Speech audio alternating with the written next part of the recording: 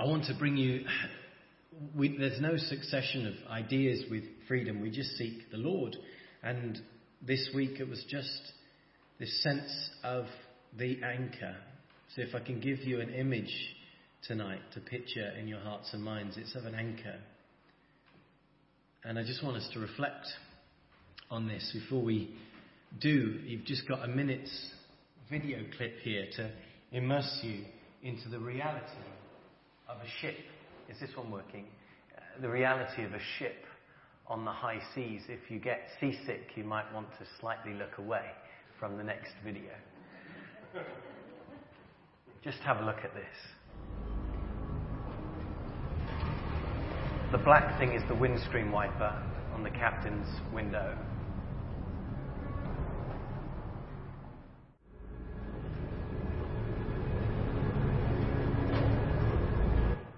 Extraordinary, isn't it? Extraordinary. Me and my little boy Harry were watching these on YouTube, just fascinated with these massive, big ships in the middle of nowhere, going up and down, and these extraordinary sized and terrifying and frightening waves. I just want to ask you, given all we've heard already, in this unpredictable, oftentimes difficult, choppy, tempestuous life, is your soul anchored? Is it anchored? And will the anchor really hold through the toughest times? Do you believe that? Through the biggest challenges, through the most unexpected turn of events that do happen to us all?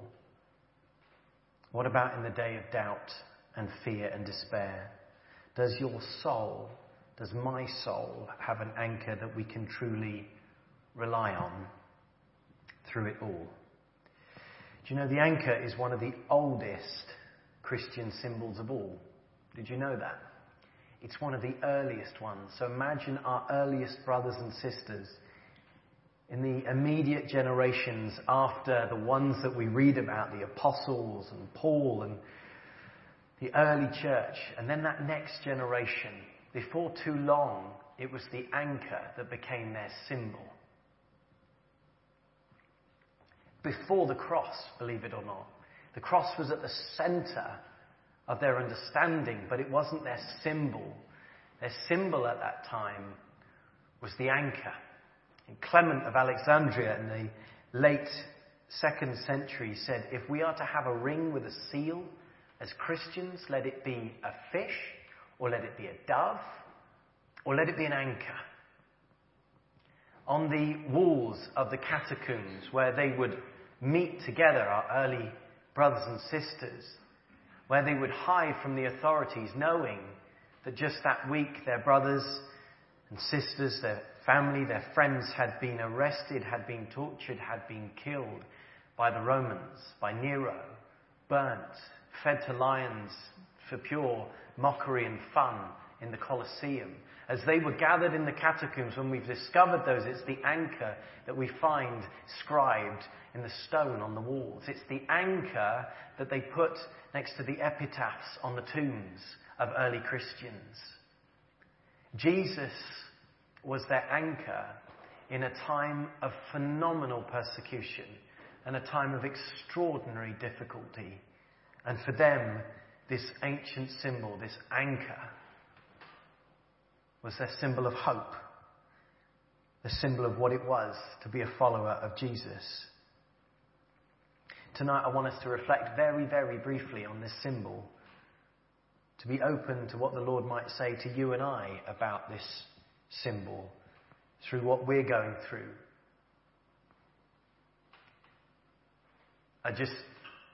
Before I came up, whatever it is you're going through, I just want to say to you tonight, grace and peace in Jesus' name to you. I felt that before I came up and I almost forgot to say it, so I'll say it now. Whatever you're going through or whatever's coming up, grace and peace to you now in the name of Jesus. Grace and peace in Jesus' name. So, believe it or not, the anchor is not a very biblical image. You'd be surprised. It's not. It's not common. It really isn't. I looked it up, and you get two main verses that come out. You've got anchor verses, and you do a little study. And the first one you'll know, Hebrews 6:19, we have this hope as an anchor for the soul, firm and secure. It enters the inner sanctuary behind the curtain. And the other verse is from Acts 27, verse 29. Get this. And fearing that we might run on the rocks, or run onto the rocks, they let down 4 anchors from the stern and prayed for day to come. My word. The first one speaks of a deep security, which we have, an immovable anchor for our souls, rooted in heavenly places. The other verse is an account of a voyage of terror and disaster, and is a snapshot of a moment of utter peril and despondency on board an ancient merchant ship. You can read it in Acts 27. One is about an incredible spiritual reality, the other one about a dreadful earthly experience, these 2 anchor verses. Yet this earthly experience actually can really help us understand, give us immense insight into the spiritual reality of the anchor we have in Jesus, and why it became such an important symbol for our brothers and sisters all those years ago. I don't know if you've read Acts 27:28 lately. It's the most extraordinary first-hand account of one of the most terrifying situations you could ever find yourselves in life. In fact, if you want to check it out in your Bibles, I was just checking, yes, there is a chapter 28 as well, that's good. Just checking I didn't sound like an absolute fool. I am a fool, but I like to pretend I'm not. No, there are chapter 27 and chapter 28. It's an extraordinary couple of chapters. Paul, it's his final journey from Israel to Rome. He's now arrested. I'm not mad on maps, but I quite like understanding the big picture of things. He's basically coming, this is Israel down here, and he's taken a boat so far to here, and then they've picked up somewhere here another boat that's going to take them to Rome. The trouble is, it's at this point that they run into real trouble. They hug the shoreline back then. If you notice, they don't go like that. That's just way too dangerous. We're talking old boats with very little navigational stuff. They did have navigational equipment, but it was very crude compared to today. With no safety gear, really, no communications. They just hugged the shore as best as they could for all sorts of reasons. And so they're off.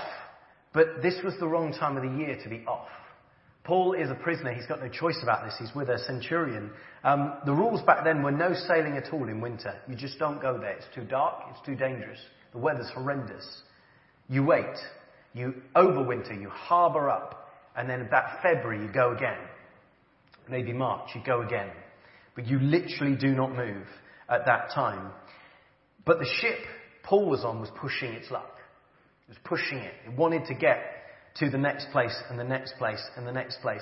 With huge difficulty, they've ended up here, the south of Crete. So that's modern day Turkey, and that's Crete there. And they've just about got to here. They're supposed to be on the north of it, but they've just about snuck underneath with the winds. And now they're stopped. And Paul says to them, if we carry on from here, this is an incredibly dangerous journey. Our boat's going to be smashed, and our lives are going to pay. Stop. The crew, he's a prisoner. He was obviously quite an authoritative prisoner because they listened a bit, but the crew decided, most of them said, no, we're going forward, we're going to go for it. And they decided just to sneak along because it wasn't a very good place to rest for the winter there, just along a bit to another port called, they're in Fair Havens at the moment, they're just going to sneak along up here, which would have been better and safer for the winter. But that decision was disastrous. It was absolutely disastrous. And let me just read some of the account. Try and picture this in your head. In fact, if you're visual, I'll just put that up. I think that's not quite the right type of ship, but it gives you an idea of a ship in the storm. Before very long, a wind of hurricane force called the Northeaster swept down from the island. The ship was caught by the storm and could not head into the wind, so we gave way to it and were driven along. As we passed to the lee of a small island called Cauda, we were hardly able to make the lifeboat secure, the little boat that they would have been pulling along. So the men hoisted it aboard. And then, get this, they passed ropes under the ship itself to hold it together. It got to the stage where they realized the ship's integrity itself was going to break. And so they did an ancient thing, we're not quite sure what it was, but they girded the ship. Either under it or around it from stern, bow, whatever the technical words are. Under, over, round, we're not quite sure, but they basically tied the ship together at this point. Because they were afraid they would run aground on the sandbars of Syrtis, they lowered the sails and they let the ship be driven along. They stopped fighting the wind. They just gave up and went, we're going to have to go with it or we're going to smash into the sandbars. We took such a violent battering. This is scripture. This is incredible. We took such a violent battering from the storm that the next day they began to throw the cargo overboard. The very reason the ship existed, the most precious item on board was the cargo, the expensive merchant cargo. They began just throwing this overboard now. It's become terrifying. And on the third day, they threw the ship's tackle overboard with their own hands. That's the rigging and the ropes, the stuff that made the ship possible to sail. At this point, it's get everything off. Get it all out. They are utterly panicking. And when neither sun nor stars appeared for many days and the storm continued raging, we finally gave up all hope of being saved. It's an extraordinary account. Can you imagine it? There were 276 people on board this ship, and it is in true peril. They cannot even see the stars or the sun, battering after battering. We've had a storm recently come through, haven't we? Battering our windows. Imagine it tenfold, 100-fold, and then imagine being in a ship, not being able to see or hear because of the battering. All on board have resigned themselves at this point that they will die, and so they stop even eating, Scripture tells us. Just give up. And it's at this point that Paul stands up and he says, you can take courage. He speaks to everybody aboard that boat. I urge you, Paul says, keep up your courage. Why? Because none of you will be lost. Only the ship will be destroyed. What is Paul doing here? How dare he give false hope in such a situation? But it wasn't false hope. You see, Paul had received a word from the Lord. The Lord had spoken about what was going to happen with that ship. The Lord had said, don't be afraid, Paul. You must go to Rome, and Rome you will go to, and I will spare all the people on board the ship. So keep up your courage, men, for I have faith in God that it will happen just as he told me. The word of the Lord was spoken in this time of utter terror and chaos. But the men could hardly hear it. The fear and the panic continued. By now they're still being driven and tossed and torn and thrown about the Adriatic until the middle of the night. The sailors are like this. They hear the change in the waves that tells them, because they can't see a thing, tells them that land is near. And in panic they realize that actually land's not a great thing right now because we can't see what's going on. It's pitch black. So they rod down to see the depths, and it's getting shallower and shallower, and they are perilously close to rocks and ruin. And it's at this point that our verse turns up. Fearing that we would be dashed against the rocks, they dropped 4 anchors from the stern and prayed for daylight. They have gone through a fortnight of hell.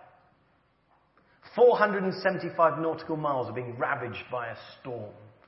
They cannot see, they cannot hear, they cannot navigate. They are battered from side to side, bracing the boat desperately, knowing that any time it might snap its back and they would die. Total fear. They could not even eat. They could barely think or speak or move. All lifelines that they had have been thrown overboard. All ropes thrown into the sea. Soaked to the skin, frightened, exhausted. It's an extraordinary picture. It's their final desperate hour.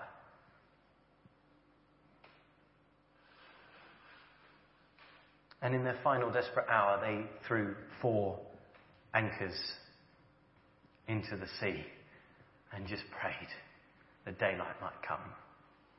4 little human anchors, human-made anchors, the best hope they had right then. Desperately hoping that these little anchors would sink down and steady the ship.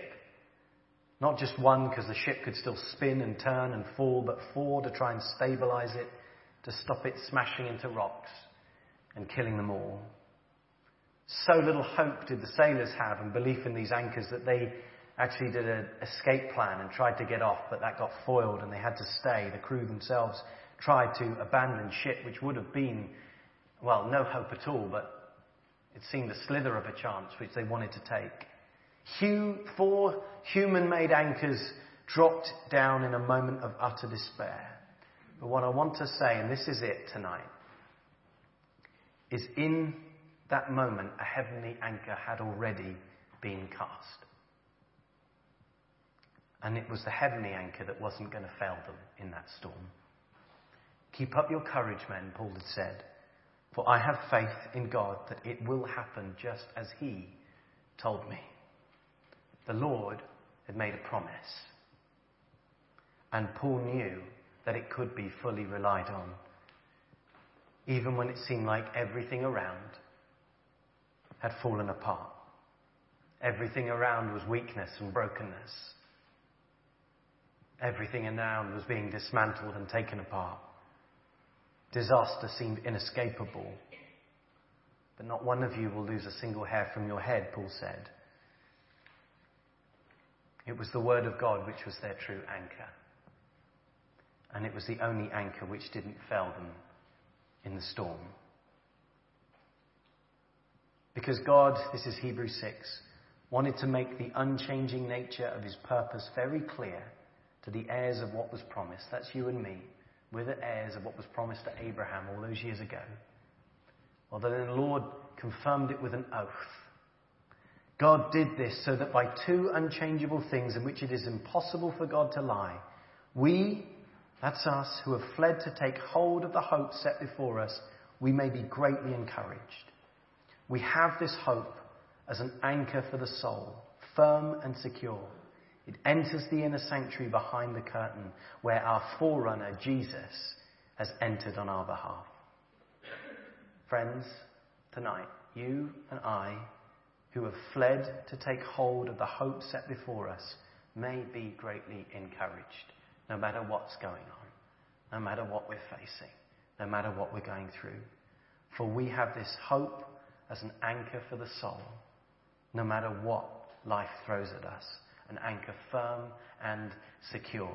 Firm, sure, if you like. It can be depended on. Secure or steadfast. It's going nowhere. And this anchor is based on 2 unchangeable things. God's character, his faithfulness, if you like, who he is, and his word. What he has said will happen. His character which can never change, and his word which never fails. Where human plans fail, where human technology fails, human politics fail, human navigation fails, human logic fails, human bravery fails, human reasoning fails, human experience fails, human strength fails, human health fails, human hope fails. God's character and his word never fails. And he is our anchor. He is our Saviour. He is our Father. He is your and my future. He will never let us go. How do we know? Because he said so. You see, our anchor is not anchored or fixed onto the passing things of this world. It's not anchored on your or my goodness or our efforts or our strength, because they're going to fail. It's not even anchored on our own faith, because even this will fail sometimes. But on his faithfulness, on his character, on his word.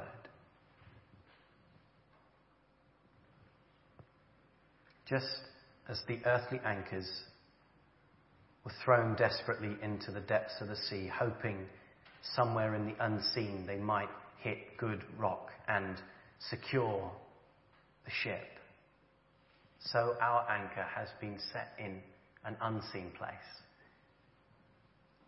But this anchor is not thrown down to the unseen places of the world or the sea, but the heavenly realms. Our anchor is firm and secure, it says in Scripture, behind the curtain, inside the inner sanctuary, the throne room, if you like, the heavenly place in the very presence of the Father, where Jesus our Lord has entered into on our behalf.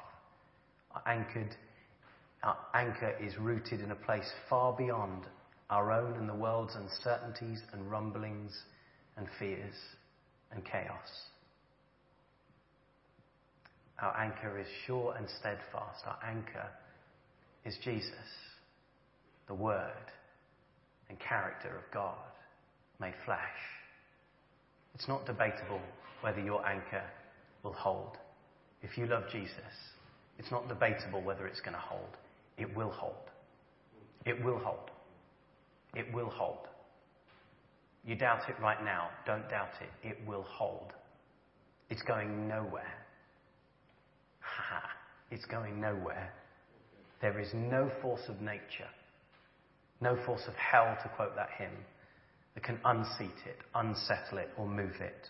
Whatever we're going through, if we are followers of Jesus, our anchor is sure and steadfast, and we can take courage through every storm the anchor holds. And I, for one, am so grateful to God that that's true.